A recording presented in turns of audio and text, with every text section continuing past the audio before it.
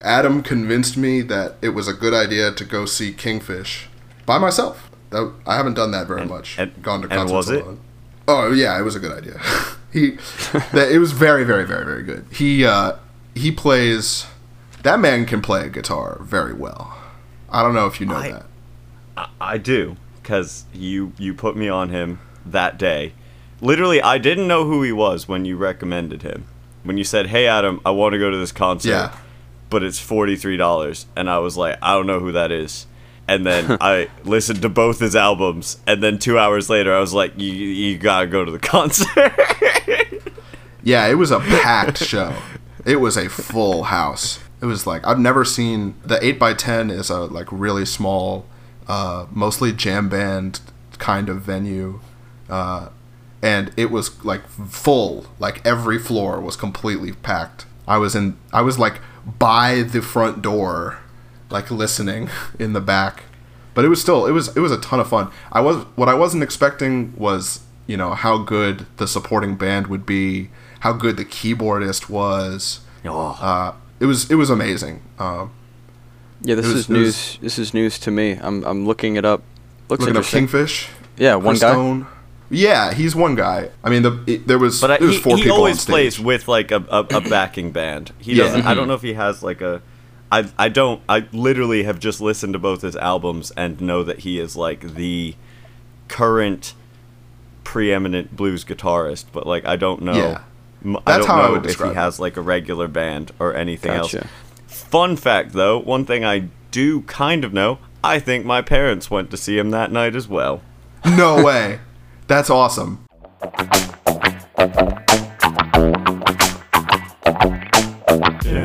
This is The Jam Jar, featuring Jack Vaughn, except this time it's not featuring Jack Vaughn. We have a different Jack. Our new Jack this week is not, his name isn't Jack. His name is Sean. Sean, why don't you introduce yourself? Hi, I'm this week's Jack. I am named Sean.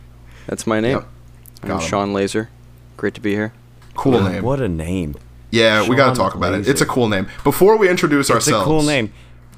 You have a cool name. Yeah. You have a cool name. Yeah. I know a lot of Seans. None of them have been There's Sean only Lazer. one Hillel I know, and right now you're the only Adam I know, technically. Wow. There's one at work, but we don't talk about that's it? Oh, wow. Oh, well, I'm glad that I'm winning the Adam contest. Yeah. You're winning. Well, my name's not Sean Lazer, and it's definitely not Jack. I'm Adam Havsky, and I'm joined by also not Jack, my friend. You forgot, huh? Here's the lead-in. You forgot your name. I'm just kidding. I'm trying to let you inject it. My name? Oh, me? I'm Hillel Slot. Damn it. I was trying to be as cool as Jack. You remember when Jack introduced himself? Damn, that was cool. Yeah. Jack's he always was so smooth with it. Sean, look, you need to understand, Hillel and I, we're not the cool ones of the trio here, so you got a lot of slack to pick up, all right? That's why I'm this week's Jack. Yeah. No, Yeah, exactly. We only pick cool people to replace someone who is as cool as Jack Vaughn. And I'll try my darndest. Yeah. Jack couldn't make it to this episode. I can speak on his behalf. He would have loved to talk to you, but he's at the beach right now, enjoying the wave. Right off the bat, doing something cool. In Jack Vaughn's super cool words, he is beaching hardcore. Yeah, made up a verb for it and everything. Classic Jack. Classic, I'm telling you. Jack.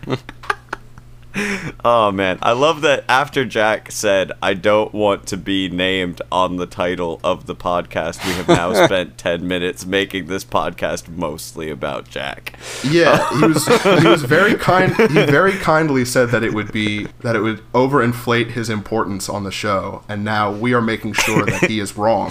We need to keep inflating. We are going to make sure that he is actually the most important part of the show. The most important part. The cornerstone. This is the Jack Show. This is the Jack Show. Welcome to the. This is the Jack Jar. Oh God, no. No. There we go. It's not. It's I don't actually want to not be the welcome Jack to the Jack Jar. It's not. It isn't. It is not the Jack Jar. It'll never be the Jack Jar. But I am thankful for that comedy because that's staying in. Hey, do you know what I'm thankful for? I'm thankful What do you that think? you guys. I'm thankful that you guys told me to listen to King Gizzard and the Lizard Wizard, because that is a you're good fully in band. now? Oh yeah. I've listened to several albums several times. It's quite good. I'm way So in. good. They literally. So which one of their just- 30 albums? Yeah. Yeah. It's well, I actually listened- 23, Sean. Oh, fake fan. I listen. I mean, I've only given most of them one listen to be honest. But I listened to Nonagon Infinity. I Yes. listened to Microtonal Bananas or whatever that one is called. Yep. I listened to The Mind Fuzz. Or is that it? I'm in your mind, Fuzz. I'm in your mind, Fuzz. Yeah. And then I didn't finish it, but I've been listening to the new one that like literally just came out. Petrodragonic Apocalypse. Yeah, it has like the longest name I've ever seen in my life. Yeah. I still haven't seen the full title. It keeps getting Yeah, cut me off. neither. Let me hit you with it. Let me hit you with my honestly, like I'm happy you followed up with this because Yeah, this is the beginning of my follow-up segment where I talk about what I talked about on the last show in a way that makes me wonder, am I just always gonna, like, could that chain go all the way back? Is there a follow-up that I'm still following up on? I don't think so. Yeah, but it's possible. Well, to follow up on me saying, let me give you the entire name, it's Petrodragonic Apocalypse, or Dawn of Eternal Night, an annihilation of planet Earth, and the beginning of merciless damnation. Good God. Sounds like prominent. And I love that album. I think think that one is going to be my favorite. It's really good. I've loved them for a while, but I think it's my favorite, and I'll let me tell you why. It's because unironically, Death Clock has been one of my favorite metal bands for as long as I've loved Metalocalypse, the Adult Swim TV show. And this album feels like a true to life Death Clock album. Like it's just like it feels like metal satire but made really, really, really well. And it's just so good. It's just so good. Yeah, that's the thing. It actually does jam. Like it's, I don't know. I find myself like grooving to it. Like it has hooks in a way that Black Midi doesn't. Like we were discussing. Yeah, I haven't listened to recent ones just because they have like 10 albums a year, and it's for some reason in my brain like dedicating myself to like listen to an album. I make it too big of a deal in my head, for sure. It's a man-made problem, and the man is me. But so it's like every year when there's like 10 of them, I'm just like, oh my God, I bet they're all incredible. I just can't keep up. I think the last one I did keep up with was Infest the Rat's Nest, like 2019. Ooh. That one's crazy. Okay. That one's like really, really dark, like death metal, crazy sounds. The greatest thing about that band is just like they can kind of do anything with each album. So that's I'm sure they've hit every single genre, or at least getting close to that at this point. Petrodragonic Apocalypse is like another very close like death metal, much more like thrash metal-y. I'd say like Megadeth, just fast but like groovy. Like it's just a really good album. And it's not crazy long. I think it's only about 10 songs, but they are all like 10 minutes long. But I definitely if you're looking for a man-made problem to overcome, I'd say this is one to overcome it for, because I love it. But also I think that's valid. Like listening to an entire album is work. Like there's so much you want to give it the time, you know. Yeah.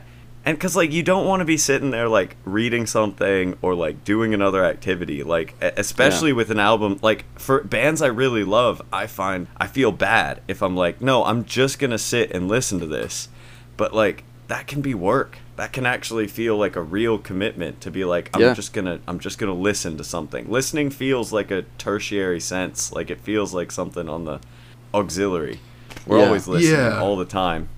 It's like I'd never go and like smell something for an hour. Right. That's true. Speak for yourself.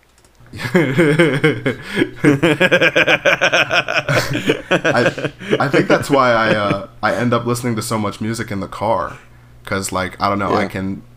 I think I can give the right amount of attention for a first listen through, or just any, like if I'm just listening to an album, the sound system is usually like a little bit more immersive than just like sitting around with a pair of headphones, and then I'm not just listening to the music, I'm also doing something that I have to pay attention to a little bit, like driving.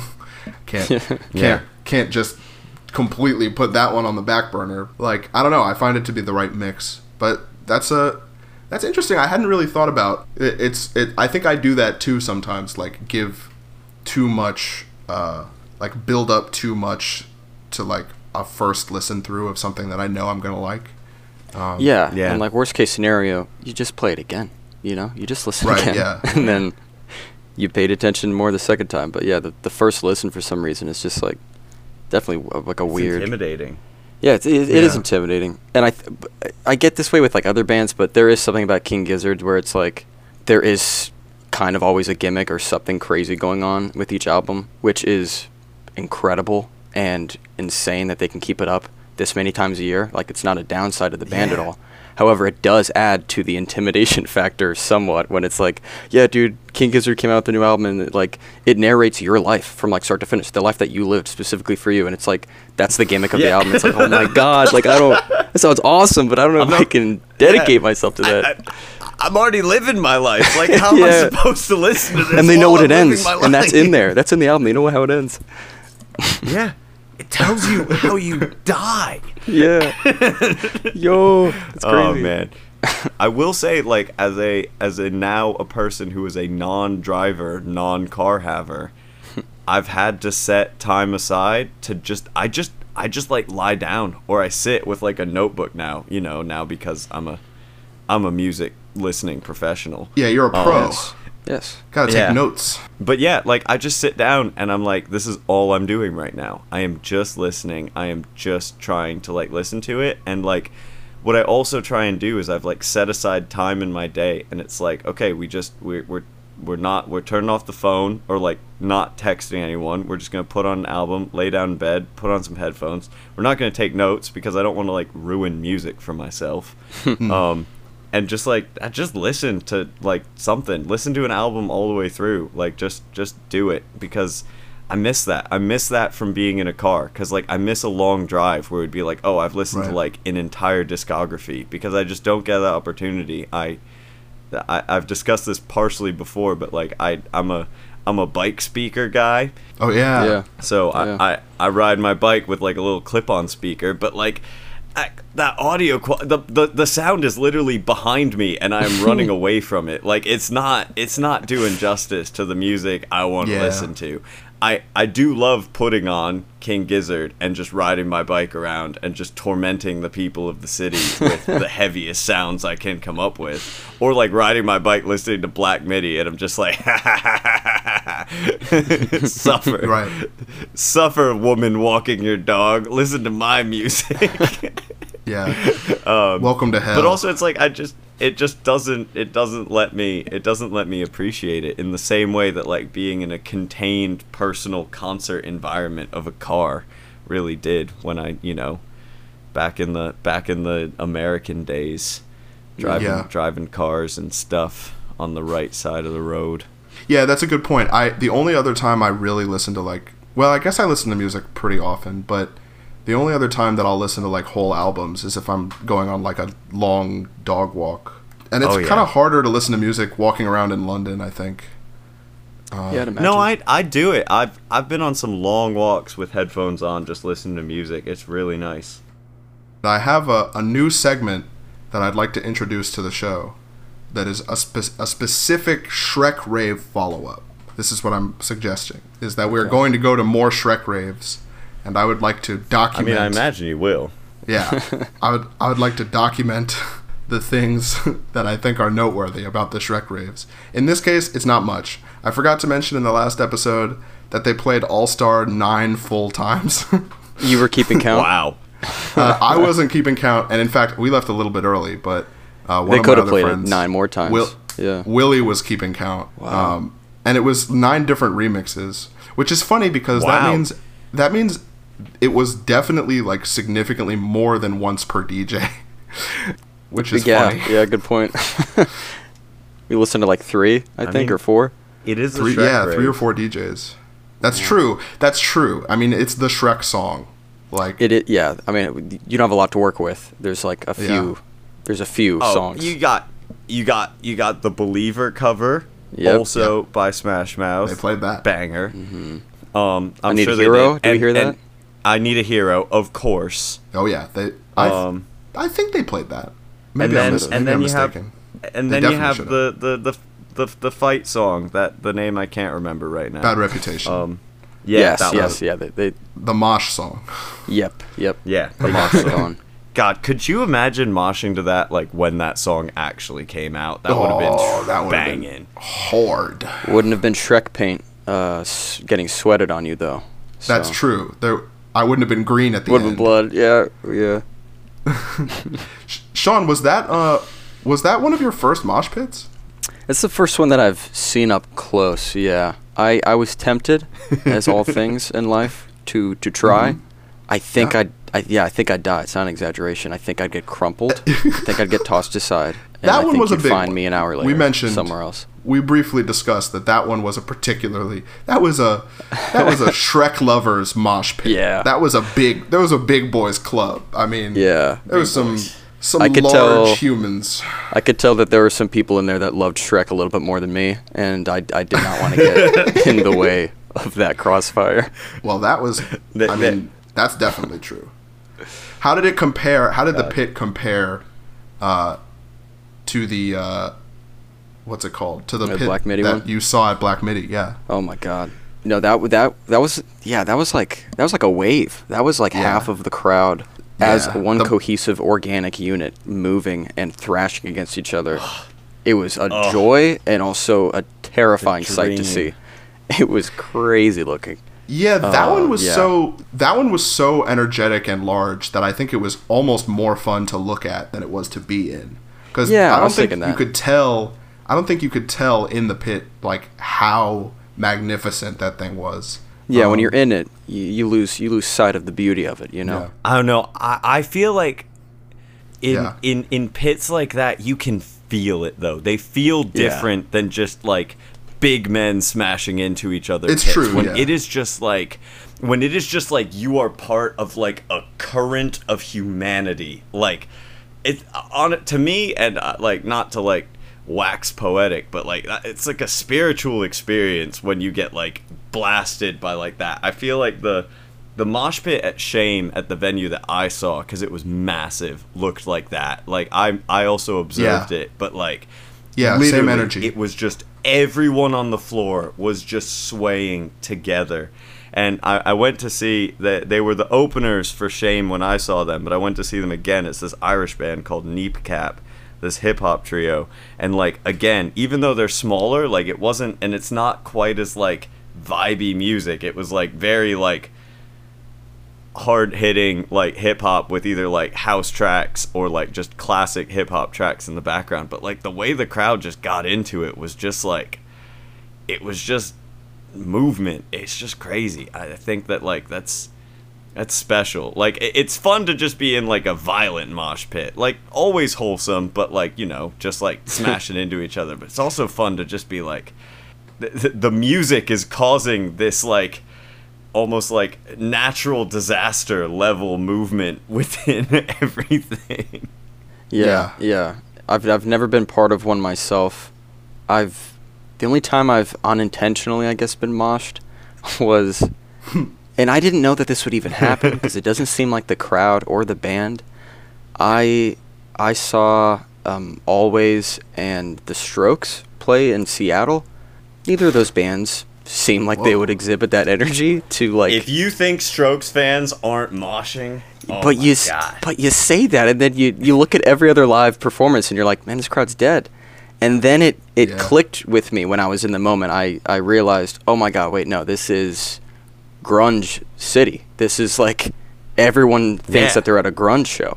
And so That's exactly how it was treated in Seattle. Yeah, and it was just like, it felt more mean-spirited than I think it was, than like an actual, proper mosh would. It felt more just like I'm fighting for survival, and people outwardly said that they were going to hurt me, and so I was like, I don't want to let this impact my opinion of the ideal mosh, because I think this is just getting caught up in the talking. Well, like before before like the strokes went on, the lights went out, and then like a few people were giving me problems like before it even started, like just harassing people, and I was like, I don't know. I said something, and then the lights went out, and all I heard was one of them go, "I'm gonna get you," and then the band came out, and I got stomped out. I was like, oh my god, and it was. I mean, it looked like a mosh, but I was just like, I had to get out of there. I don't think that's a proper mosh, though. I think that was just aggressive people. Not a proper mosh. That sounds like violent drunk people. Yeah, that was violent, that's a different grunge-wanting animals. And nice show, though. But yeah, I'd like to try it properly one day with a Sherpa, perhaps. Maybe Hello can carry me in there and carry me there's not out. A lot of guidance that can be offered. It is like inherently just you'll get it. I don't know. I feel like they're simple rules, and they're very similar to like an amusement park ride. It's really just keep all arms and legs inside the ride at all times. Chin up, don't lower your head, and just stay upright. Just don't go down. At all costs, do not go down. And pick up anybody that falls down. That's the big one. Yeah, because at the end of the day, it's like in a good mosh, if you go down, you get picked back up. Like, I don't know. And like at the end of the day, there's no hard feelings. Like in the last mosh pit I was in, not a friend, a man I will never see again, and I consensually headbutted.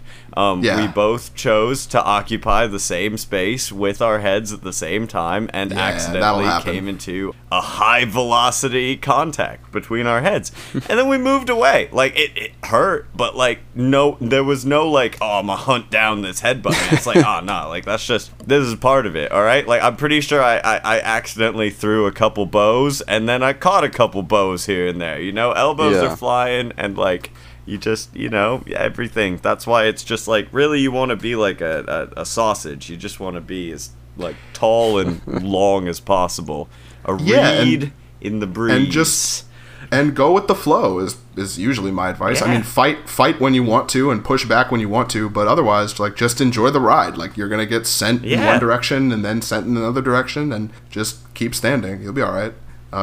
Also, there's not a lot to prepare it's like, for.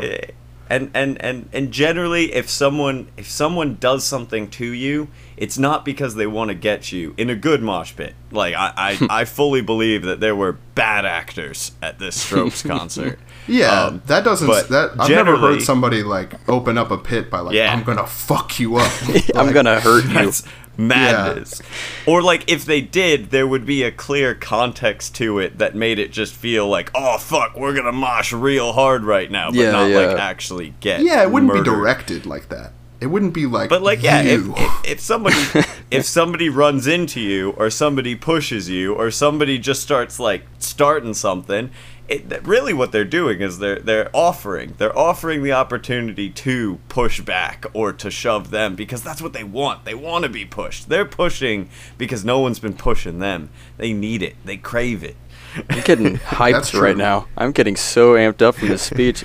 They want it. They want to get hit. Damn. Need like a music sting behind that when you edit it, like building up. I'll put it. Yeah. I'll have a build up. I'll go through my Ableton sample presets and find the Braveheart speech backing track. But yeah, Shrek Rave was a delight. Good. Plans. Yeah. Good. Well, since we're coaching you through your hopefully soon first mosh experience, let's just straight up interview you. This week, or this episode of the Jam Jar, we have with us the lead singer of the band Astronaut Class, Sean Lazer. And actually, not just Astronaut Class, is that right? Are you the vocalist in other bands? I know you're in a couple other bands. I do drums for the other members of my band's bands. There's a cinematic universe we have going, essentially. Nice. But, a Wu-Tang Clan. Yes. Yeah. I just do drums for three other bands, but Astronaut Class, I sing for. Got it. Okay. Love it. Amazing. Yeah, Adam, I know you had some questions, but I just wanted to know really quickly. Because I know you used to play drums in Ass Class. Yeah. Do you miss it? I do miss it. Okay. I think if I didn't have the outlet to play drums with other people with those other bands, I think I'd miss it more. But also, just it was just really difficult to sing and play the drums at the same time. Yeah. For some songs, for some it's pretty monotonous, and also you just miss the presence of a frontman, which I don't even know if I'm decent at it, but like there was nothing there before, so it was just kind of felt empty. You're definitely pretty good at it. Thank you. And the band sounds tight. I'm not like trying to suggest you run back to drums. I like your drummer. Yeah. I'm embarrassed to admit that I don't know the name of a single other person in your band. I have been bad about. There's too many Beach of them. Boys all over again. Yeah. Brian Wilson and then the Beach Boys, right? Yeah. No, Sean Lazer. Sean Not Lover. Sean Love. That's my next Tell me, who that is the name's- evolution? Who is the drummer? Tell me. What is his name? The other members of the band we've known or have been connected through like school or other avenues, but the drummer is the newest person in all of our lives. His name's Harrison Fletcher is his full name. It just sounds like a musician's name. Good name. There's just something about it.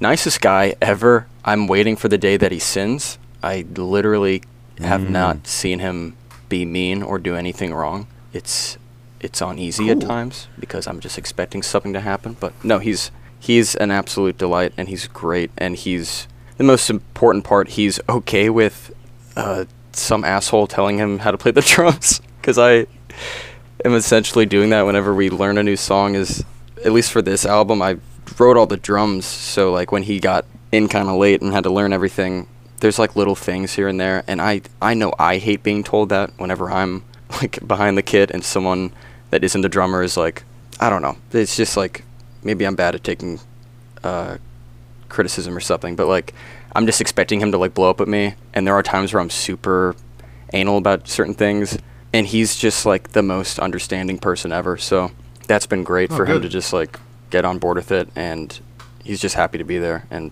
play music, and yeah, just like the best personality. Awesome. Well, I'm glad it's working out. I look forward to meeting the rest of your band. We can discuss them briefly as they come up. Yeah. Adam wrote some questions here. I'll read one off real quick.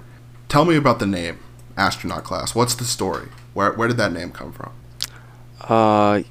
Yeah. It's a good name. Thank you. I understood as soon as I heard it. I was like, that's a good name. But is there any story behind it? It's like the conundrum is always like when you say your band name, you don't want people to go something what? Like you don't want that to be their initial reaction of like, oh, I didn't hear what you said or something, or for it to be confusing. Right. I had probably a list of like 20 different band names that I ran by. What at the time was just a 3-man band, because we were playing a Halloween show as our first. It's like a house show, and I ran 20 names out that I thought were pretty swell, and none of those names saw the light of day. And our rhythm guitarist Chase, the Orange Astronaut, just said that he had always thought that the name Astronaut Class would be cool for something, and that's essentially it. And Good. He could have said, I'm sure he had a ton of other great names. I'm glad he said that one, mainly just because it gave us a really easy costume idea for that Halloween show, which was just, astronaut suits from Spirit Halloween. And now we wear them at every show, so it's sort of a part of the whole shtick, so I'm glad it stuck. It adds, if I may say, it adds a lot to the energy. Like, good. Watching a band play good music is always a good time. Watching a band dressed up as astronauts play good music is always a better time. Like, right? it really is. Yeah. It has a huge presence. I look forward to someday taking Adam to a show. Yeah. All right. Well, Hillel's already skipped over my very cleverly worded who, what, where, why, and how are you. I did. Yeah. So we'll move by that. We'll move past that. I'm great. I'm great. Yeah, good. I'm glad to know. That's what I really care about. I want to know how you do it, Sean. What else? What do we got? I have some stuff written here, but actually, what I really want to know. I mean, I listen to your music, and you seem to be a listener of King Gizzard and the Lizard Wizard, and particularly their last album that you listen to is one of their heaviest. So I'm just curious, as far as like this band goes, like Astronaut Class specifically, what would you say like your musical influences are? Whether in style or like in bands that you enjoy, artists you enjoy, other things.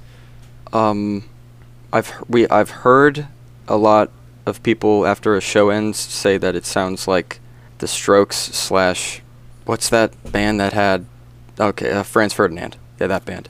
I haven't listened to Franz Ferdinand except for the song, which we all know. The one Take Me Out, the one song. The Franz Ferdinand they're great song. I'm sure they have a great discography. Honestly, quick segue. Listen to Franz Ferdinand. Most of their music doesn't sound like that, and they are actually a phenomenal band. I think that in America they've been really undersold by the fact that they are just known for like that one hit. Yeah, which is a banger. I do like that song. Oh, it is. It's been banger, unfortunately overplayed, and so you're right. Everyone knows them as that band. Yeah. I have definitely said that you sound like the Strokes. I've said that to people. Yeah, that was sort of the intention. You cover the Strokes. Some of your, I make them cover the Strokes all the time. They've been dying to get let out of that prison, but I won't let them. It's a great sound. I can hear that for sure. Yeah. I have only ever recorded one song in my life, and it was a cover of a Strokes song. Which one? It was at the time like their sort of humongous hit, Reptilia. Oh yeah, and I recorded it with a band that, it was one of those like high school bands that existed for the brief like 2 sessions that we spent in some guy's basement. It's magical though. Yeah, and I remember it being really hard to mimic that sound of Julian Casablanca's vocals, and you guys do it quite well. I think you're like doing it the right way, like with pedals and stuff. I was just trying to make my voice sound like that, like a fool. Like a fool. No, it didn't work. We've made the joke, and I love like 2 favorite vocalists for me of all time, at least for like male singers, has been Julian Casablancas from the Strokes, but also Matthew Cause from Not a Surf, who has hit notes that I could never dream of hitting, and there's something about the melodic nature of that guy's voice that is probably makes him my favorite. But there's something about Julian Casablancas' like laid back voice which is great. We've always made the joke in the band of, and it's not true at all, but it's just like sort of the joke that happens is like, oh, Julian Casablancas has never hit a note in his life, but he sounds incredible. Like he's just like, there's something about that laid back way that he's able to like almost talk or make it seem effortless, I guess is what I'm trying to get across. Like that is like such an important part of that aesthetic and like that voice that I think is like not appreciated enough. It's like the effortlessness. He just makes being cool seem effortless. There's something about like Jack. Yeah. Like Jack. As always, like Jack. Classic. Cool. So is that like that's like one of your big inspirations? I guess that like that tracks. I'd say for like the way that I'd like the guitars at least to feel of like the Strokes are really good at making their rhythm and their lead, although oftentimes like it's both just playing lead at the same time, but there's something about like the alternating nature of like a call and response between the 2 guitars that I've always really been a fan of, that I try, and probably to a fault, try to emulate as much as I can in terms of like filling the sound with as much sound, I guess, as you can between the instruments. Like my brother-in-law, who's the lead guitarist, is constantly complaining to me because he calls it Noodleville, where it's just like the most noodly little guitar parts that I'm making him play, and he's just like, it's all noodles, like it doesn't make any sense. You're just filling space up to fill it up. And I was like, I just wanted you to have a job to do. I didn't want you to be bored. And so I made all of his parts just not stop, and it's been enjoyable to do that in the recording booth and everything, and it's been a challenge for sure. But like I think it's worked out in the end, to a point of like not ripping off, but just trying to emulate the sense of like the sound being filled, I guess, with every instrument. Yeah, the wall of sound. The wall of sound. Oh, yeah. And also like just pretty bare bones, simple drums, which is the unsung hero of music, I think. Definitely, yeah. Oh, that's right. Last episode, or was it last episode? Very recently we talked about how the bass was the unsung hero. And then... Oh, no. Yeah, no, I mean, like, bass and drums, both rhythm, both incredibly important, but also, I mean, it's what you feel in your guts. Yeah. Yeah. It's great when they pop off, but it's also great when they do nothing, you know? But I think that in what you just said, Sean, is that, like, simple drums are truly, like, simple rhythm sections can very much be, especially in, like, today's day and age of, like, you know, the Thundercats and all the Jay Dilla inspired, like, drummers, like God, oh my God, why can't I remember? From the Roots, what is his name? Oh yeah, why can't I remember it? But like all these people who are like next level drummers who just, and bass players who drum and bass in like a lead level, like that is the sung hero. Yeah, and it's like they're amazing. But like I think that it's led to a lot of people who maybe aren't on that level pushing themselves to try and play drums in a way that's maybe more interesting than they're capable of. And like there are a lot of songs out there that are just like, they're good songs because there's a drummer and there's a bassist playing the E string and putting 4 on the floor. Yep. And like if there's one thing the fucking Strokes can tell you, is that you can make a good song with a bass player just playing the E string. Yeah. All right. Yeah. It's great. It's deceivingly simple, and it's deceivingly intricate when it needs to be. It's like learning a Stroke song with the band is like always fun, because it's like someone, not everyone, like 5 out of the 6 members are going to have an easy time, but there's at least one member every time that goes, yeah, this song is like crazy. And like the drummer is getting screwed, or the lead guitarist is getting screwed. So someone is doing something intricate, but the rest of them are just servicing the song and doing oftentimes something very simple. But yeah, it's unsung for sure. I'm pretty sure the first bass lines I ever learned on bass were Reptilia and Juicebox by the Strokes, because they are Juicebox, dude.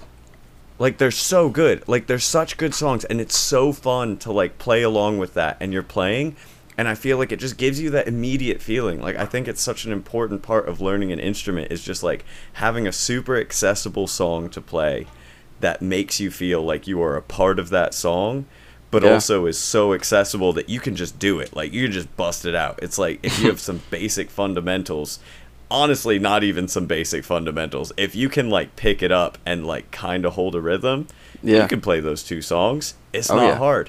But they're such good songs that like suddenly you're like, I'm a part of like some art right now. And that's just they're it's like able to make you feel like a rock star without putting in a ton of work, which is always a plus. Yeah. And there's that like, you're like collaborating, like you're a part of it. Yeah, I guess that's the rock star part too, like not just on your own. I'm curious, Sean, it's one of the questions on here, and I actually don't know the answer. Like, where did you get this love of music? Like, you're clearly about that life. You've got a bunch of bands. Yeah, you got a bunch of bands. You listen to a bunch of bands. I mean, what's the inspiration? Like, you haven't been an adult for, forever. For too long. Where did it come from? Growing up, we were in a military family, so like we were going around to all sorts of different places, and for some reason, we were all forced to be in a like family band, like that would like sing like the same like 4 songs, like some gospel, some like like I don't know, just like the national anthem or the Star Spangled Banner or something like that. Like there's just a few, you know, the old tried and true set list that the family had. We'd bust it out. That was like I that was always looked at as like a negative thing growing up, where I was like, oh my god, like I don't even like these songs. Music is really boring.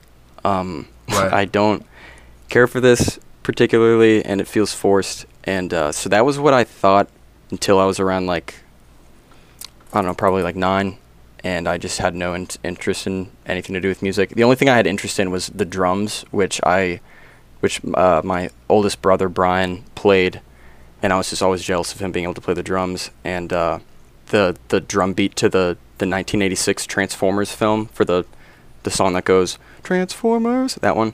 There's a super simple just snare, kick, hi-hat beat in that, and so whenever he would let me get on the kit, I'd just try to emulate that as much as possible. Still just not very into it. And then like a beacon from some force itself, after a very heavy day of playing with Transformers with my best friend, who's the keyboardist in Ass Class. We were like kids, and he pulls out his MP3 player at the end, and he goes, dude, you should listen to this band called The Strokes. This song rocks. And I listened to Hard to Explain for the first time. Literally just like changed a lot for just that one moment where I was just like, oh my god, first of all, this is the Transformers, the soundtrack drum beat. And they just like, it's a super simple beat, but I was like, oh my god, like this is something that I recognize that's used in a completely different way, not cheesy at all, and it rocks. And it just really just made me fall in love with it. And and my sister and her boyfriend at the time, who's now my brother-in-law and the guitarist in Ass Class, but they were starting a band, and they needed someone to play for the 930 Club. They had, back when they did Battle of the Bands, anyone could sign up. Oh, right. It was great, but you did have to sell like a butt ton of tickets, and it was sort of sketchy, but that's kind of standard. Yeah, it was a money grab for sure. Oh, it was totally money. But you could say that you played at the 930 Club, like, you know? Yeah. I mean, technically could say that. That's a big deal. Yeah. I conned my way into being into that band, being the drummer for them. Everyone else was like kind of older teenagers going into like 17, 18. And how old were you? I was 9. So I think to this day I'm the youngest drummer that ever played at the 930 Club. I think so. I was like 9. I was like 9.5 or 10. You heard it here, guys. On the Jam Jar, we have our guest, the youngest drummer to ever play at the 930 just Club. Ever, just the youngest. Just the youngest drummer. We have the youngest drummer ever. He's still 9 years old. He's still 9. He's not allowed to drive. Yeah. I don't even know if I could I don't even know if I could play a video game when I was 9. It was terrible. I mean, like, I did not do a good job. I did not do a good job. I hopped on for one song. They played an all acoustic set, and then they wanted to cover Young Folks by Peter, Bjorn, and John. And oh my god.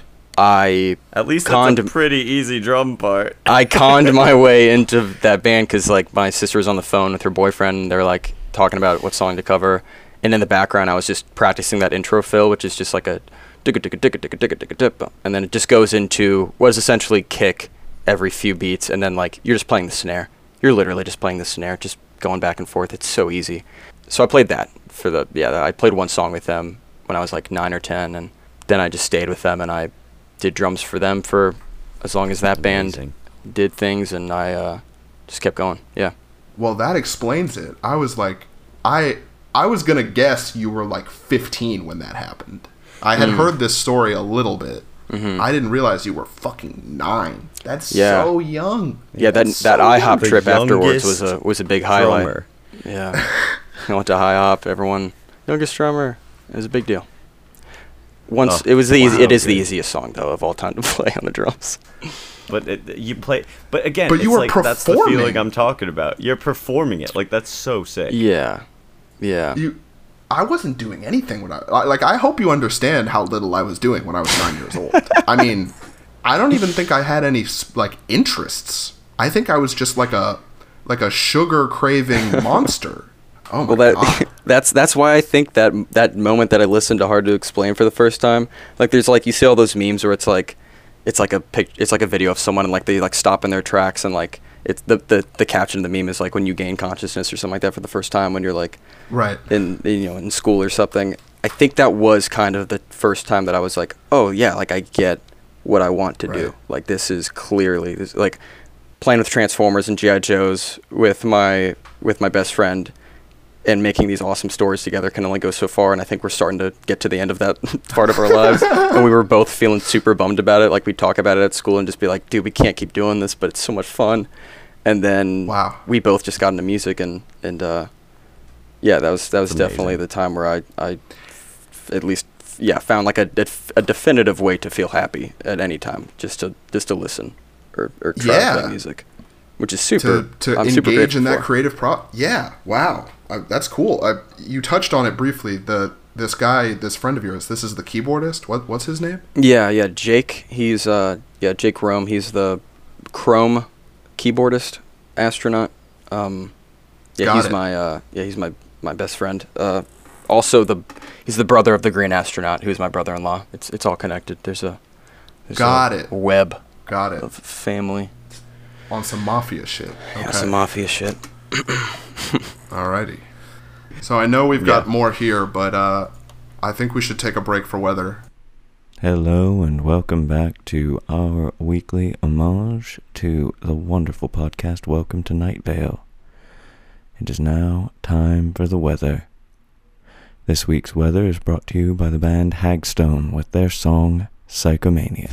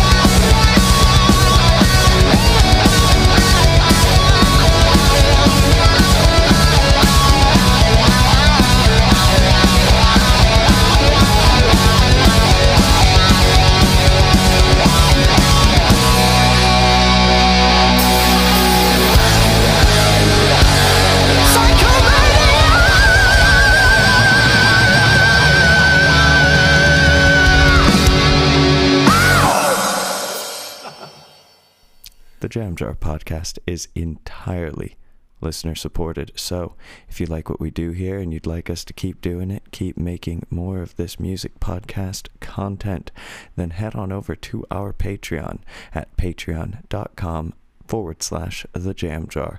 That's The Jam Jar.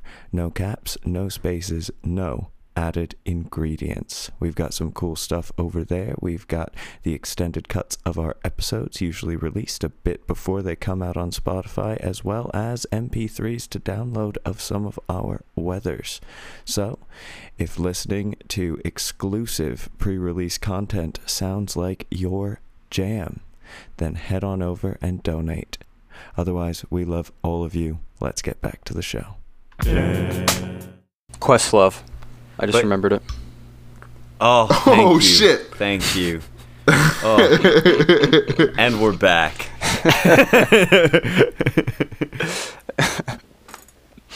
Wait. Now we're back. There we go. Gripped and ripped, baby. Yeah. Oh, God. Sean, I've just realized that I think our voices sound identical over recording, and that's going to drive me insane. That's going to be great. That's going to be so good. Oh, shit, you guys do sound similar. I'll speak in a higher register for the duration of the podcast. Oh, man, I was really hoping you were going to say, like, Swedish accent. That was... Not again. Not again. We'll get canceled. They'll get me all right, again. So the final question, the final thing that we had on here, because we kind of did make it through all the other questions I got through, is now that the single's out, which is Dancing for Two, for those of you that may not have caught last episode's weather, is what's next. And I had some other questions here because I didn't know, but then Hillel put a third one here that kind of spoils the answer to the other ones. So I'll leave that to Hillel. Since I've never met you in real life, this one has a bit of heat behind it. So if Hillel wants to lean into this one. Where is the album, Sean? You've been talking about this fucking album. You've been talking about this album. I know there's an album coming. Where is it? Where is it?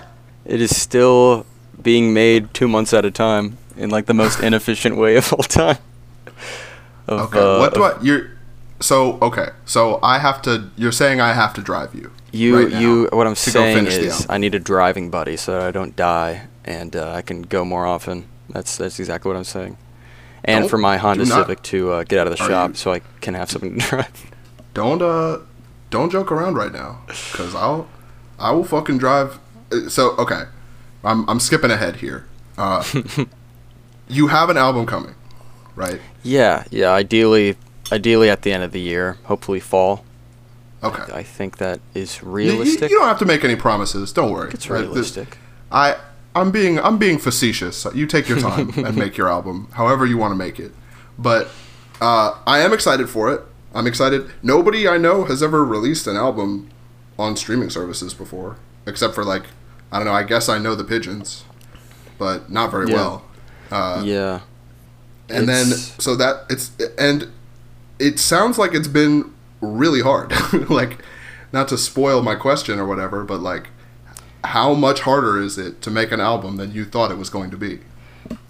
In the way that I'm doing it right now, just because I'm just trying to speed it along, as like try to fast track the process as much as I can. Not in a way that like I think is gonna be a detriment to the sound, but I've had for the original band that I was in with my sister and my brother-in-law, it was Call Me Gobi. And they still have music, and they have a single out called Lightning Strikes Again, which is great, and we have like a lot of more songs fully recorded already. So for the past like decade, we've been making progress on that, and just the nature of that long process, and we couldn't have done it any other way, just because we all have full-time jobs and school, and one of us is like 10 and at the time, so it's like there's a lot of things at play that just made that not ideal. And so I've definitely been picking up a lot of I guess ideas and like workflows of how that band did it, and I think I've successfully used it to like. I mean, it's a chore to record most of the time. It's super fulfilling when it finally clicks, but I will say that the people that are recording this album I've never worked with like a more tight knit group of like professional. I don't know, just like the way that we have it ironed out every single trip to like get what we set out to do accomplished, which is like you're on a limited time, you're on a limited budget. It's just like there's a lot of factors at play, and I think it's gone as best as it could, and I'm super happy and proud with how it's currently going. It just is. That's awesome. It just is every 2 months recording, and so like in that gap, you're trying to like right now I'm trying to put together the order for the tracks, and because I like that's just something that is weighing heavily on me, and like trying to make sure that it has a good album flow. That and that's really hard to do when like there's not final vocals for 90% of the songs yet, or there's not final this or that, and like so you're just having to like fill in the gaps with your brain and be like, okay, well maybe this song would sound good right after this other song if the intro was in it, because it's not in it yet, and so that part has been difficult. So having the segmented, like ideally in a perfect world you'd shave off 2-3 months and you just do it in that 2 or 3 month time, and it goes a lot smoother, I'm imagining, that way. Everything you're saying, I swear, like I have a new question every like 4 seconds while you're talking. I'm gonna try and jump back real quick. When it becomes super fulfilling, right? When it all clicks together, because like I think I know what you mean. Like obviously I've never done this, but just this like you're in the thick of it. It's really hard. You're not sure if it's gonna work. You're like very easily demoralized, and it's like you're feeling like your tank is low. Oh yeah. And then it clicks, and you've got it. Is that moment in the booth when you realize like you're taking the right take, or are you talking about like when you're listening back and you hear that one that like like when is that moment that you're describing? Yeah, it's a good question. I don't think I've ever felt it after like a direct take, especially with vocals, where I'm like I feel like I nail it. It's always like that's what I was curious about. That's like, always after you feel the fact. It in the moment. Yeah, because sometimes like just for in other areas of life, right? Like I'll be like too drained to realize that like I did it. Yeah. And it hits after the fact. I'd say that's like that's probably a good portion of when that feeling comes in, is when it's almost never on my parts like right after the moment. It's usually like I finally explain something the way, because I'm terrible at explaining things, especially in like a music environment when it's like no, you got it. My brother-in-law, who's just like trying his best to play these lead guitar parts that I made up, and like I don't know how to play guitar, and so I'm explaining it to him in like the dumbest way possible, and he's like, you're playing a note that you could just hit right here, and I'm going, yeah, I know that, you figure that out, I'm sorry, but I'm just letting you know what the notes are. And it's like, I know it's like pulling teeth, and like it's not necessarily my fault, it's not his fault, it's just like a natural impasse you're going to come to when you're in the booth, and like you're you know, a non-guitarist is trying to tell a guitarist how to play the guitar. It's just like it's totally backwards. And so like, but when those moments are recorded and it's all in and it's like somewhat mixed, and I feel it, which is a good feeling to feel, where it's like, oh yeah, I think this is finally hitting. I feel it the most whenever he is listening back and he goes, oh yeah, no, that part, yeah, I get it now. Like that was good. I get probably 99% of my confidence from anything with this band or anything in general from one of the other guys telling me that it's worth it, or that it's worth pursuing. Like that's how the rest of the album was written. When the band started, it was like 3 original songs, and then they didn't hate it, and so I just kept writing more, and then they kept not hating it, and they kept saying that they liked it, and so I kept writing more, and it honestly is that's awesome. It was as simple as that for my brain to click in and go, yeah, you should keep doing this. Like, you don't have to feel confident in it if these guys are. And in doing so, I am eventually confident in it, like, by the end of the whole experience. Like, I do have confidence in the songs at this point, genuinely. Yeah, I hope so. I mean, it's good stuff. Like, Thanks. if there's any way I can grant confidence, like, please, like, believe me when I say that it is what you're doing is worth doing. Like, thank you. You're a talented performer, and so don't worry about that. It's interesting to me that those moments happen during that collaborative process. That's like sort of that sounds like the answer to my original question to me. Like, it hits you when somebody else is listening back and they sort of realize a part of the vision with you.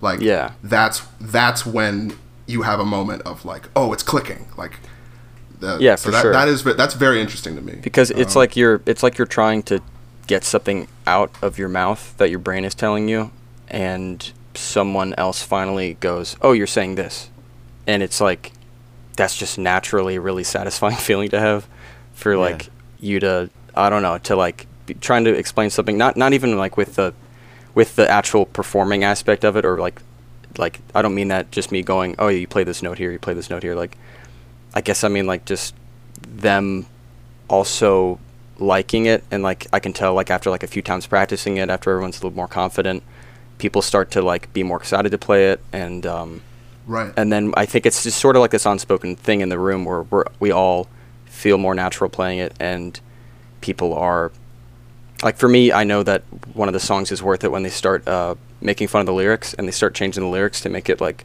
overtly sexual, which is how I know it's good, where they just like ruin everything that I'm trying to say, and they just purposefully make joke ridiculous lyrics with it, and it's like, that's how I know it's worth it, where I'm just like, yeah, okay, cool, the boys are into it, I can keep going.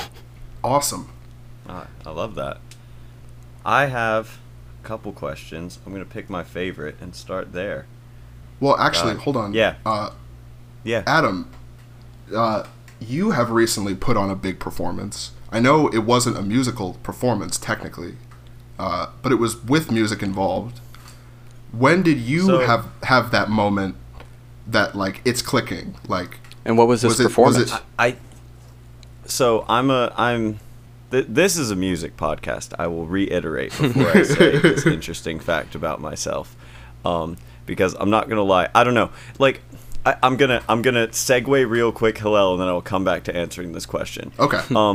I just want to ask you a question, Sean. How often, or like not how often, are there times at which you actively avoid telling people that you are a musician?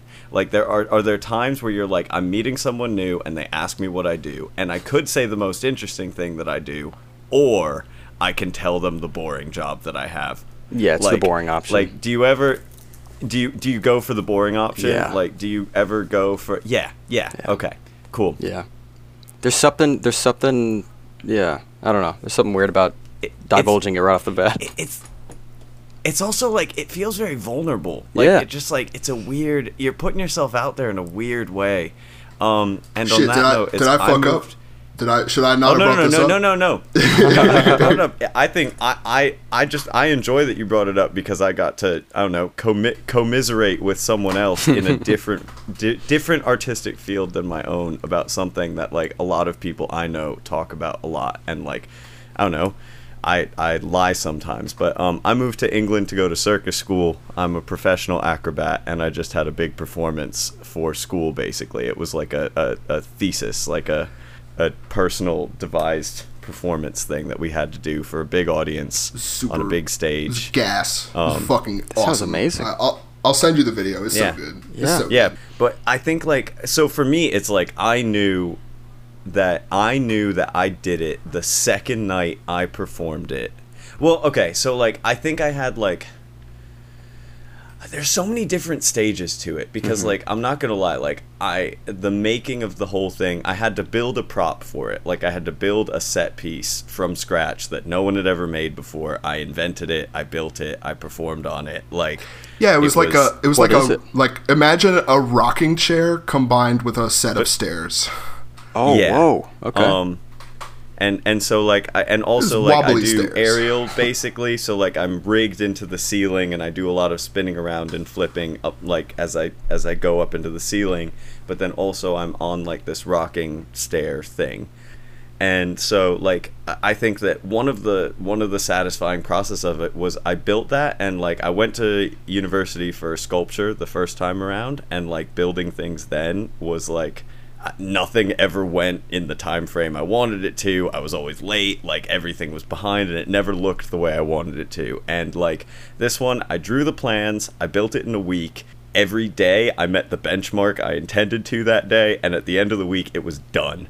And I was like, this has never happened before. I'm uncomfortable with this. I'm scared. Like I might die tomorrow. Like this is wrong. Right, Like, what could this possibly mean? Yeah. This is not the way. So like that was satisfying. And then like once I like there was a lot of stuff to overcome. I had 4 people enlisted to help me with this piece, who just had to lift me up and down basically on the thing I was rigged to.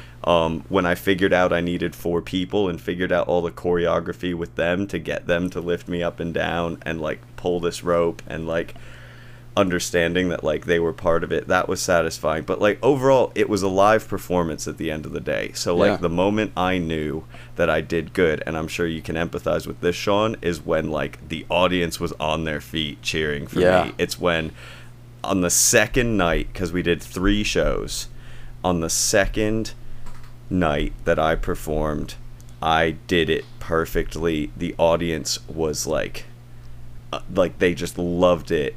And I went out last, and I got a standing ovation, and I think I fucking cried, because like I'm about to cry right now, because that is the best feeling. Like I did something that meant so much to me, and that I'd worked like months of my life went into it. Like I was so proud of it, and like people validated me in that way. That's when I knew. But like there was any rehearsal victory was so undermined by how exhausted and angry I was. Right. I feel like recording is so much more like a rehearsal, in that like even if you win, it doesn't feel like a win in the same way that like strangers cheering for something you made, or like acquaintances cheering for something you made, like that is a specialness that like is unmatched. I'm getting goosebumps just you talking about. I got to see this performance. I got to see it. Hold on. We don't have to do it on the show. But I'm just gonna do this before I forget. Send it my way right now. Yeah, well, the performance aspect of it, you're right. Like you get instant, instant satisfaction from the people. Yeah, you're right. And plus, you're like so high on adrenaline. Oh yeah. So it's also that like helps. you're just like your hormones are peaking, and then also you're getting this like what is like a very deeply emotional validation in that same moment, while you are probably at your most vulnerable due to like the intense chemicals running through your body. It's just like, but yeah, that's incredible. Does that answer the question, Hillel? I'm not sure, but I think so. Words. The thing that I was the most curious about, that I was sort of getting around, like that I was poking at with these questions, is like, are you ever too tired and too exhausted to realize that you nailed it? And I think clearly the answer is yes. But it depends. I think that alone, yes, always. I think I would say speaking for myself, I'm always too tired to know that I've nailed it.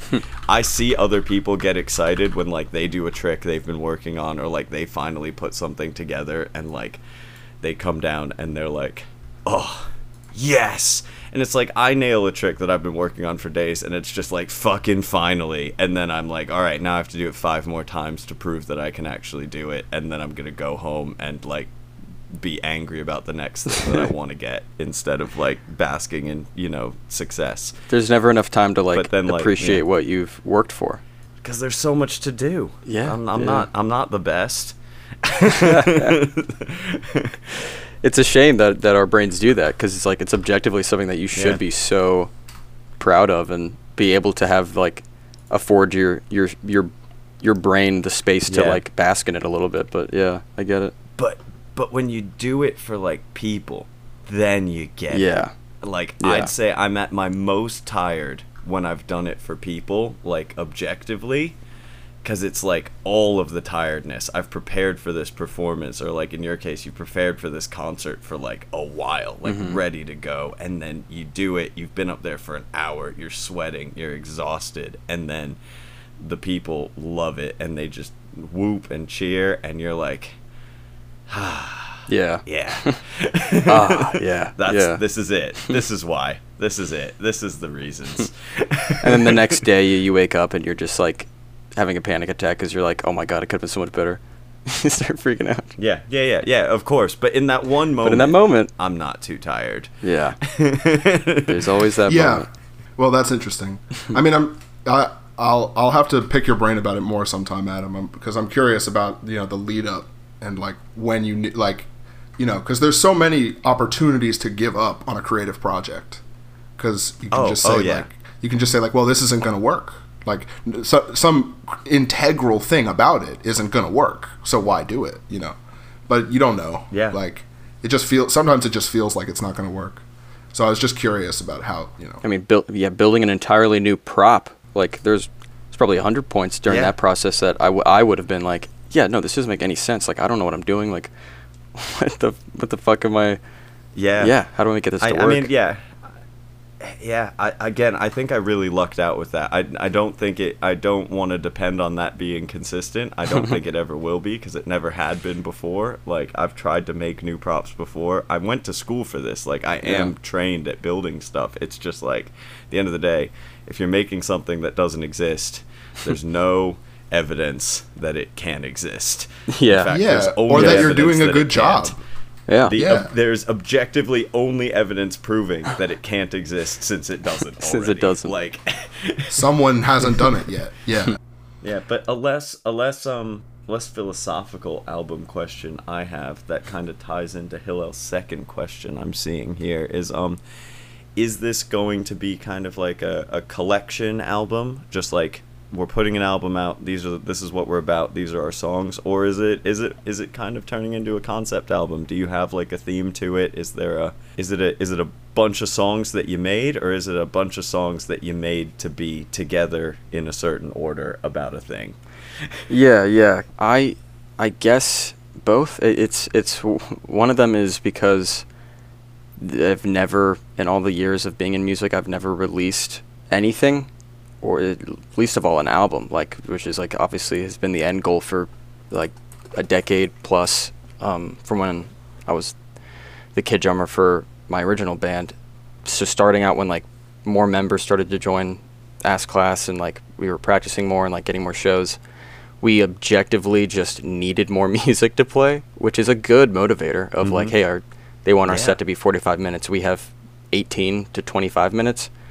Okay, I will, in the best way possible. And in that scenario, I would have thought 20-minute keyboard solo. 20-minute keyboard solo. Let's get Jake on those, tickling those ivories, and let's call it a jam band. But yes, now you're speaking my language. Yeah, the whole like trying to like, I don't know, like get like have a fire underneath your ass to work in like, if you would have told me like a few years ago, hey, that's going to happen, I would have been like, oh, I'm going to create some of the worst music ever, because that's a terrible way to be creative, like to have an arbitrary deadline. You'd think. For me, it has turned out to be the most useful thing ever, to have a deadline for something. Yeah. Like to be told, hey, you need 45 minutes of music. Okay, boys, I'll be alone for like a few weeks. I'll cook up some stuff and we'll take what works and what doesn't. And in that way, it feels really rewarding to just like, have a goal and accomplish it. But also, it's not coming out of nowhere. Like, it is all music that is being made at a certain time in your life, which is all an album really is, just like a time capsule of what people were doing at that time. And so, like, I think I've found a good balance of, like, out of necessity, yes, writing music in a somewhat short amount of time, but also having it illustrate what this time of my life and the people in my life's life is. So like a bit of both of like, we need songs, but also it does have an overarching like kind of feeling and sense of unity to it, for sure. Yeah, and I agree. I think just because you're making a bunch of music quickly doesn't mean it can't be conceptually like weaved together. One of my favorite albums of the last like decade is Genesis Owusu's Smiling with No Teeth. and they recorded that album, or they didn't record the album, but the songs that became that album were created because they just got all the people that were going to end up, being in the recording process together for like 3 days, and for like 11 hours a day, they just jammed like almost randomly in this tiny room together, like in this very heated crucible of creativity, and they just made so much music that there was like it turned out there was like a pretty big palette to make this like very interesting album. But because it was like all recorded in a way from the same mindset, it's like it becomes contextually and conceptually like related. Like you'll end up with motifs because you just aren't thinking about that many things, that you won't repeat yourself like in some way that can be like, relevant to whatever the, thing you're trying to say is. So I think that's really interesting. Like, and it ends up working out because then people call your repeats motifs, and then you're like, yeah, that's what I meant. Yeah, totally. Right. And Adam once like mentioned that a lot of great art is created largely because of limitations placed on the creation of that art. Like, you can make some really interesting things with huge amounts of limitations. There's like that kind of makes it more interesting that there were limitations, or that like, I don't know. I think that's always so interesting. But that's really cool. I've thought of like in a perfect world, like like I said, like you'd have the 3 or so months set aside where like someone's paying for the album, you're just there to be creative and do that. Who knows, maybe that's like a recipe for disaster. Like maybe nothing gets done and there's no creativity, and like for all I know, like the way that it's being done now, which is very hectic and kind of like move schedule kind of constantly kind of thing, like it's exhausting, but it's also like we know that this works for us, at least like we know it's definitely serving our strong suits well of like being organized, I guess. So well, let me ask you, I've always been curious about this. Why do you record in Nashville, Tennessee? Yes. We kind of we're not in Nashville, Tennessee for the listening audience. We're on the East Coast of the United States. It's a bit of a hike, like DC. Yeah, it's for a long time just trying to find, because like half of the problem, half of the challenge of recording is like 50% you being confident in the songs. Obviously the songs have to be solid, they have to be good in your opinion, and like you have to have those set in stone, and then totally the other 50% is the person recording you and mixing you and producing you has to have some level of understanding of what your overall goal is, and like it's a very delicate relationship a lot of the times, and like if it doesn't work, and your song can be as great as you think, but it does come through in the end result, in the product of like, I don't think this person really gets it, and like I'm trying to explain things of like, there's just a work relationship there that has to really connect, and we tried people in the area for like a few years, and it just, I'm sure there are places like I laugh every time I drive 13 hours to record. It makes no sense, and it adds 2 extra PTO days every single time I do it, and it's just like, it's a mess. But it's sort of one of those things where like we did happen to find someone that really does service us well and like connects, and like I know that I can get kind of exactly what I'm looking for with this person, and so that alone was enough to push me over the edge and just go, this adds so much extra stress to this whole process, but I don't want to spend another who knows how long looking for someone like this nearby, like, because who knows how long that takes, and like I just know that this works now. I think at the end of the day, that's like a no-brainer. Like if you have something that works that well, like and you can rely on it, and it's going to be consistent, then it's like you can put an extra 25 hours of driving into the mix. Like, just add it's it fine. To the budget. It's worth it, probably. Like you would spend at least that much time, money, and energy if you didn't have somebody that consistent You know what I mean? Yeah, right. Like, just pulling teeth, just trying to, get this person to understand you. It'd be a stressful endeavor in a completely different way. But right. Very stressful. Whereas this is something you can budget. You can just say like, okay, it's going to cost 26 hours. Yep. No matter what. Like, we that's can just plan a ahead. built-in hurdle that we have to get over. Yeah. Also, like the value of just having like a ritual, like a routine to it. Like at the end of the day, even though it is quite the ritual, quite the routine, like knowing you're going to a good place and knowing that this is a place you feel safe and like and confident that it's going to produce the sound that you want for this thing that means so much to you makes it like worth that. And having that lead up, knowing that you're like, I don't know, it's like a journey to like a Mecca. Like you're going to this place that you know is like, this is the place where the album happens, and it is so far removed from my day-to-day life that it's like, I think in a healthy way, you're like putting the album on this cool pedestal of like, this is where I'm going to do this now. And I think that like, it's helped out a ton.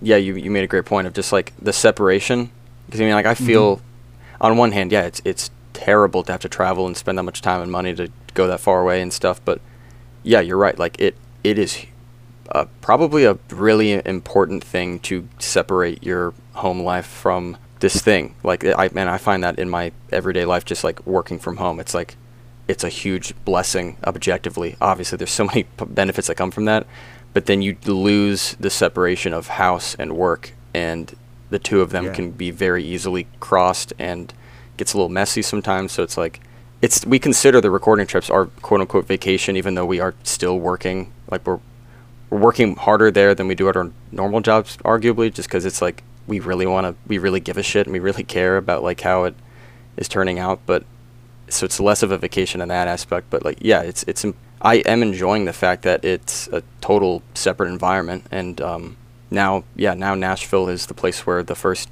Ass Class album was recorded, in like the back of a taxi cab company, which is like, it's like this really weird, sketchy location, and there's like a lot of, I don't know, just lore and history and like memories to be made there. That. Yeah, like you could have just said next to an abandoned strip. And I would have said, "Oh my strip god, club, of dude." course." Yeah, I mean, of course, of course.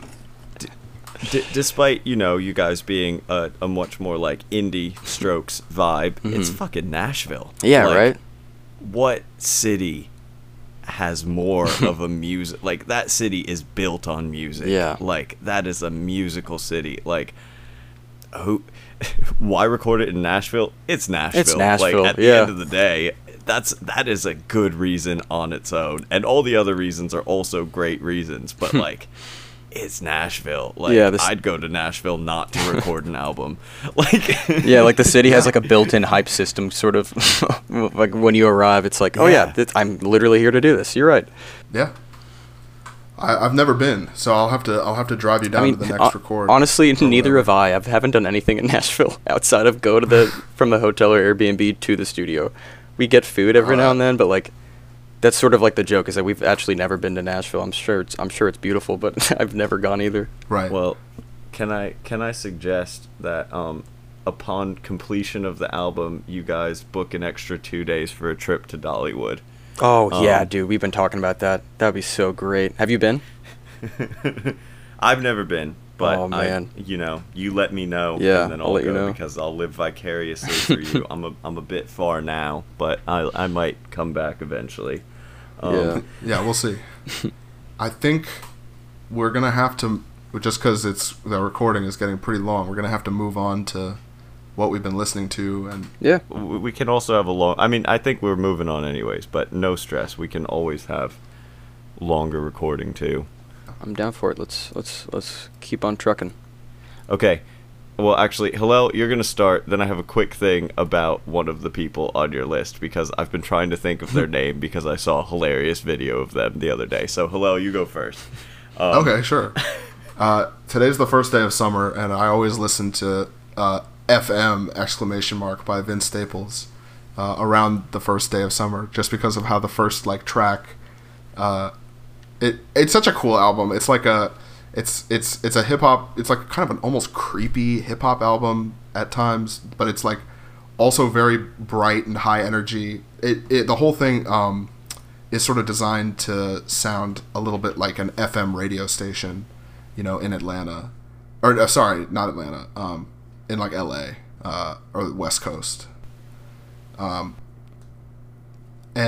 yeah, I haven't listened to it a ton, but like that's definitely something I always start listening to around this time of year. It's a lot of fun. I think Kenny Beats produced it. Oh, nice. But I'll have to double check. Yeah, I've only listened to Summertime '06 and Big Fish Theory, but both those albums were great. I never got around to FM. Yeah, I love Big Fish Theory so much. that album slaps. So, and what did you see a video with Vince Staples? Yes, and I've been trying to think of his name because it's so fucking funny. He did an interview recently really where he said, no one goes to his house, no one's allowed. And basically they were like, what if you want friends over? He's like, they can get a hotel. What about family? He's like, I'm rich, I can pay for their hotel. It's hilarious. It's like, what about Uber Eats? And then he's like, you've seen the way they're living in those cars? They're not getting my address. Yeah, it's right. like, I have a car, I'll drive to the restaurant. It's just like, just no one, nobody knows where Vince Staples lives, and I love that. Like, that's, even if they do, I love that he's putting it out there that no one's allowed in his house. That's great. Like, what do you his house has to be massive too. Like, he's just one man in some giant house. Dude, what if it isn't though? what if that's why he just want people to come over? Like, what if it's like the most unassuming thing? That would also be. Well, I mean, we'll character. never know. Yeah, we'll never know. Nobody knows. That is really right. great though. I like that a lot. Yeah, I'll send out. I'll put the video in the chat so everyone can see Vince Staples talking about nobody being allowed in his house, because I love it. Yeah. All right, back to your regularly scheduled programming. Hello. Oh yeah. I've been listening to a whole bunch of stuff. I've been listening to I listened to Kaytranada's 99.9% because it came up during our best music from 2016 conversation, and it's super dope. That's a great album. I understand why Jack speaks highly of it. I'll have to talk to him about it later. I'll need to check that one out. I have not listened. It's really good. Anderson .Paak features on it. Oh, nice. It's a great time. I forgot that song that like I was shocked that DJ played was Prima Donna by Mariana and the Diamonds. So I've been listening. I listened to that song a few times just to like revive my memory. And that song is an extremely underrated 2012 banger. Like, that is a fucking incredible pop song. And then I've been listening to Louis like a lot, which is Kenny Beats' album, his debut, about that like is sort of about like his relationship with his father, although it's mostly instrumental the one hip-hop. for his dad. Yeah. Yeah. Oh, yeah, how was that? I've not listened. I love that album. Like, I have it on CD. I think that is my favorite album of last year, personally. Yeah. It is. I don't know if I'd say it's the best, whatever, but like it's definitely my favorite. I think it's between that and JID's album, The Forever Story. But that fucking Louis is such a Louis is an album that you can put in a car. Like, you could throw that CD in the car and just never take it out. You'll be good. Yeah. Every time it plays, you'll just be like, oh yeah, it's replaying. Good. Keep it going. It's such a fucking good album. It's like, it has such a great combination of being like very, very varied. Like, very like has like all kinds of different vibes and feelings mixed throughout it. But also like the whole thing really is just super dope beats. Like, just the whole time. Kenny does a really good job of making there are like vocal samples and vocal tracks in the album, but they are never like, they're used as instruments. Like, there's no like chorus verse structure or anything like that. Interesting. It's really neat. Yeah, I didn't know he had like his own music. I've always just seen him produce other people and collab with them. Like, he has some great interactions with Vince Staples that I've been a huge fan of. But yes, yeah, like I didn't know he had his own stuff. I'll have to take a listen to that. I think he just has the one album, right? Like, that's his only. That's his debut. Okay. That's his debut album. I mean, he's made work that, you know, features his name as an artist, but it's like with you know, Denzel Curry and stuff like that. I feel like this is much more similar to a lot of like those DJ Shadow records that come out. Yes. Where it's literally just like, here's a producer making an entire album, and it's like, it's not beats, but it is beats. But it is beats. Like, it's really good. I think Louis is special. Like, that album. And maybe I think that's partially why that album alone has had me reconsidering going by my middle name. Like, oh yeah, just that album is so cool that I might become Louis someday. Like, that shit is so dope. Yeah. Is that in the last episode? That is in the last one I released. Yeah. Yeah. Well, not episode the last 2. one. That's in episode 2, because technically we're in episode 5 right now, because Yeah. I'm editing these on time. But yeah, that's really what I've been listening to. I mean, and of course, like King Gizzard, which we talked about. Yeah. Excellent. All right, Sean. Unless you would like to, well, honestly, no. Guests first or second in this case. New Sean, new go Jack ahead.Ve now. Yeah, this week's Jack. Yeah, This week's Jack. this week's Jack. What have you been listening to? I've been going in on some. My drummer recommended this band called The Heavy Heavy that I have not dabbled with too much, but they have an album called Life and Life Only. I'm only familiar with The Heavy. Oh, is Not there The a Heavy. is there a The Heavy band? Oh, The Heavy is great. Okay, yeah. Well, this is the highly sequel, recommend. buddy. This is it, I guess. Yeah, I know. Yeah, they're Cool. yeah. It's all been good Heavy. from what I've been listening to. I always kind of just like rely on the old classics every once in a while. Whenever I don't know, like we've talked about, like listening to new albums being a bit intimidating, and like when I get in that mind space, there's like a few tried and trues, I guess, that I go back to like resettle before I'm like, all right, I've been in the shallow end, I can go in the deep end now. So like, I guess like from last year, or in October, Always is new record, Blue Rev. That's been like from then till now has been the old reliable for me, just to be able to go back and it's like indie pop. She's got a great voice, and like that band is just like such a treat to see live. And so like this album was also produced by the person who does Adele, and God, you can tell, because like good production, really good production. Like there's albums where the album's hitting because the songs are so solid, and so like obviously this is going to work no matter what it's coming out of, or you know, the production side of it can be a little lacking if the songs are so good, and in some ways it adds charm. But when it's good, yeah, like the first Always record, pretty lo-fi, and it has its charm, and the songs are so good that they do stand the test of time. But yeah, this third one, you're like, oh yeah, this is an album where the songs stand the test of time, but also the production is its own character in this whole mix. The production is a band member in and of itself, where like just the way it's flowing between each other is so fucking solid and smooth that you're just like, man, yeah, this is a producer. Like this is hitting right now. So outside of that, just been listening to Not a Surf, which is the kind of the first band that we I mean, at this point, whenever we have band practice with my sister and my brother-in-law, it's just us playing Not a Surf covers, because we just grew up on that. But I every single one of their albums is like a huge staple of like growing up and listening to it. And then I realized when I was practicing with them the other week, I had like a moment of realization where it'll never happen, obviously, ever.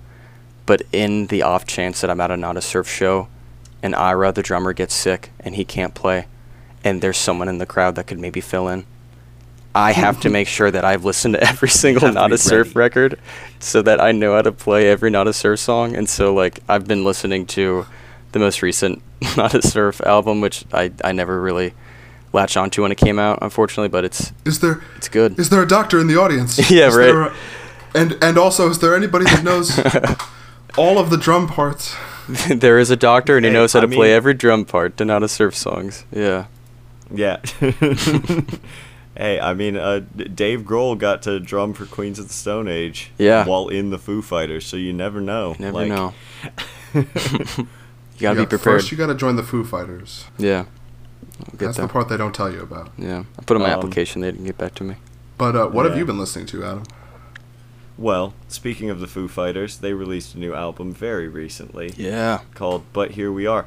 And I have feelings specifically about the album, which is it's good. It's a good album, especially considering the last albums released by the Foo Fighters, which were not.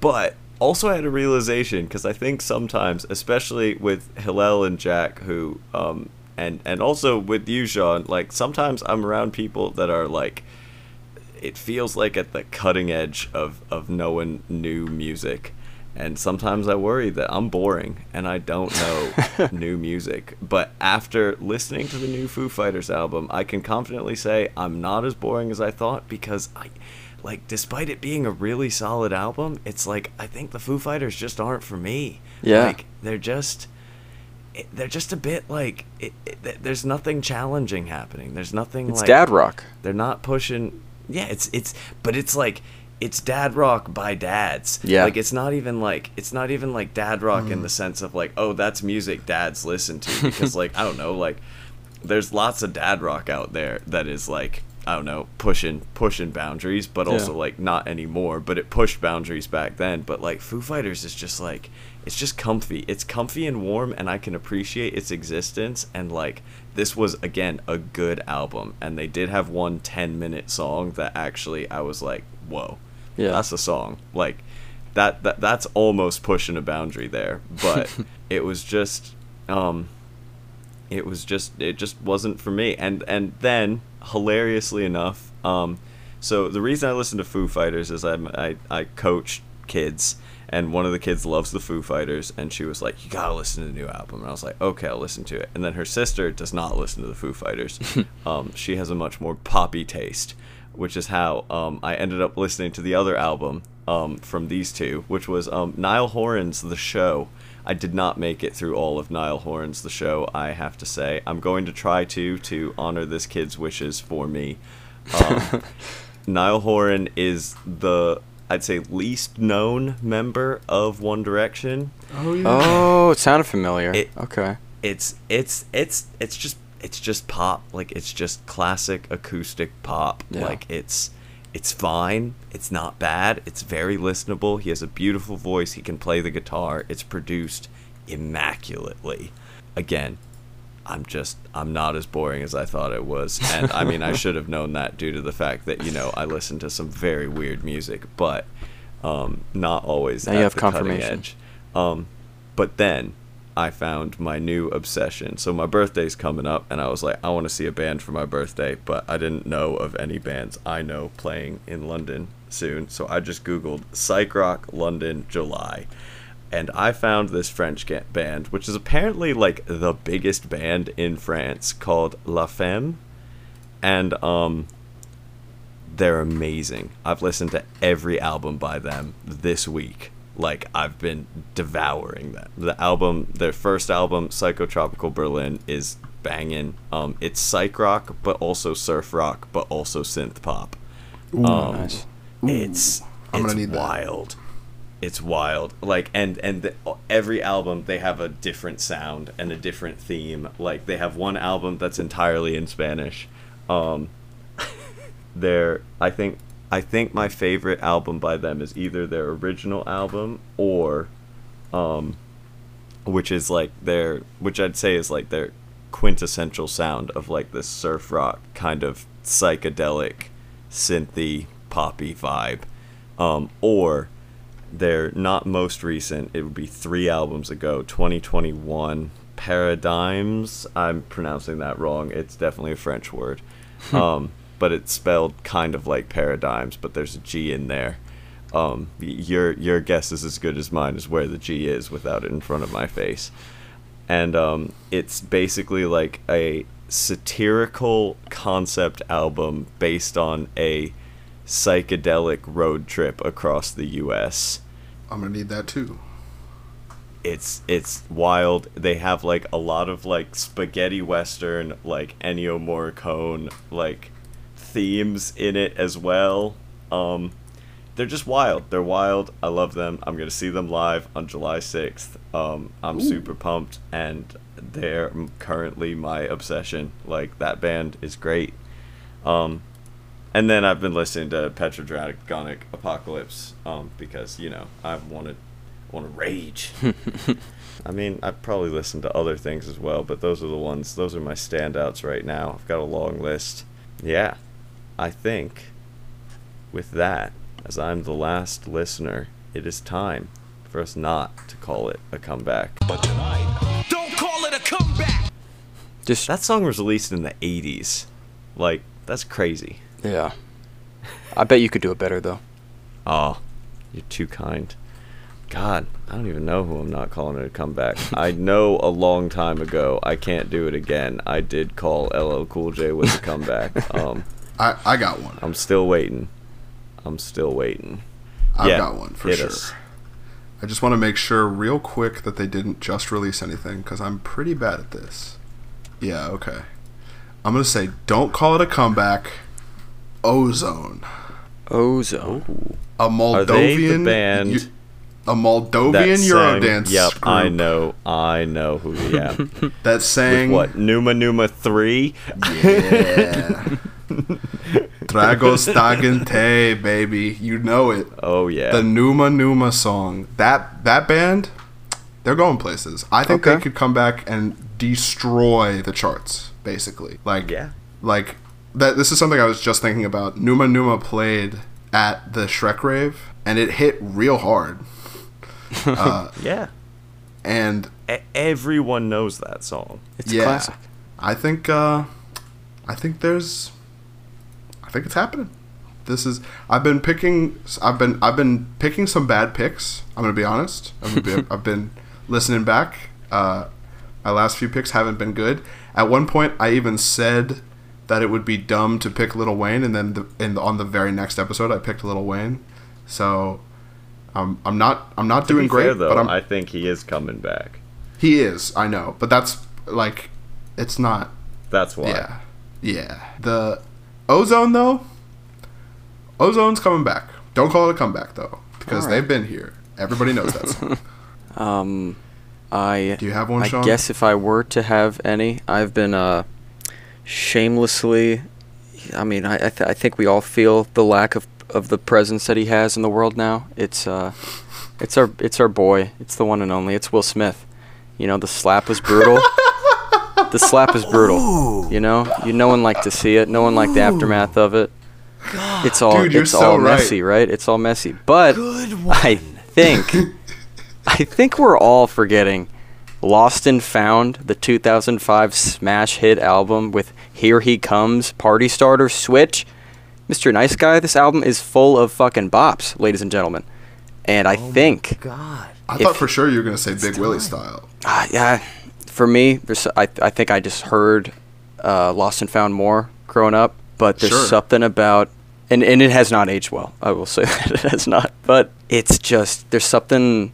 He plays it so straight, and it's so kind of dorky sometimes, where it's like, yeah, fuck it, I'm into it. Like, he's got me going. Like, sure, I'm believing whatever he's saying. And I think at a time like this in that man's career, is he going to go back into acting? Nah, no one wants to get slapped by him. You know, he's going to switch over.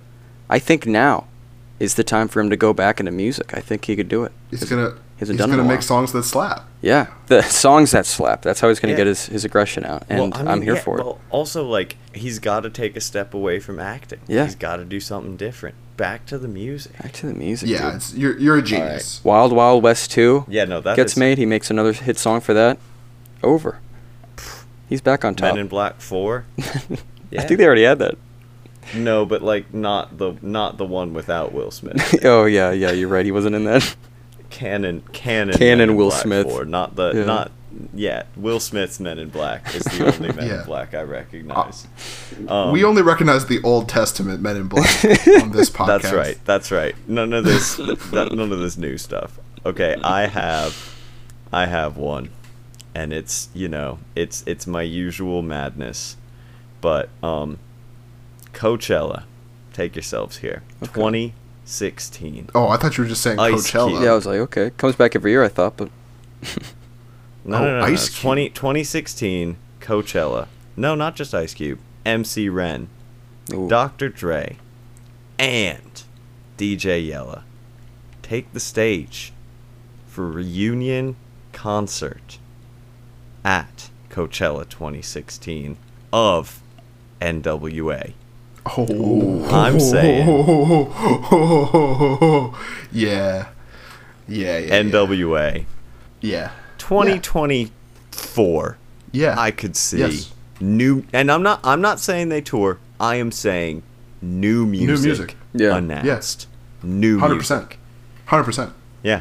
That's Yeah. a great call. This That is is what a I'm great saying. call. This is what I'm saying. All It'll be right? an election year, you know. Ooh, Yeah. nice and riled up.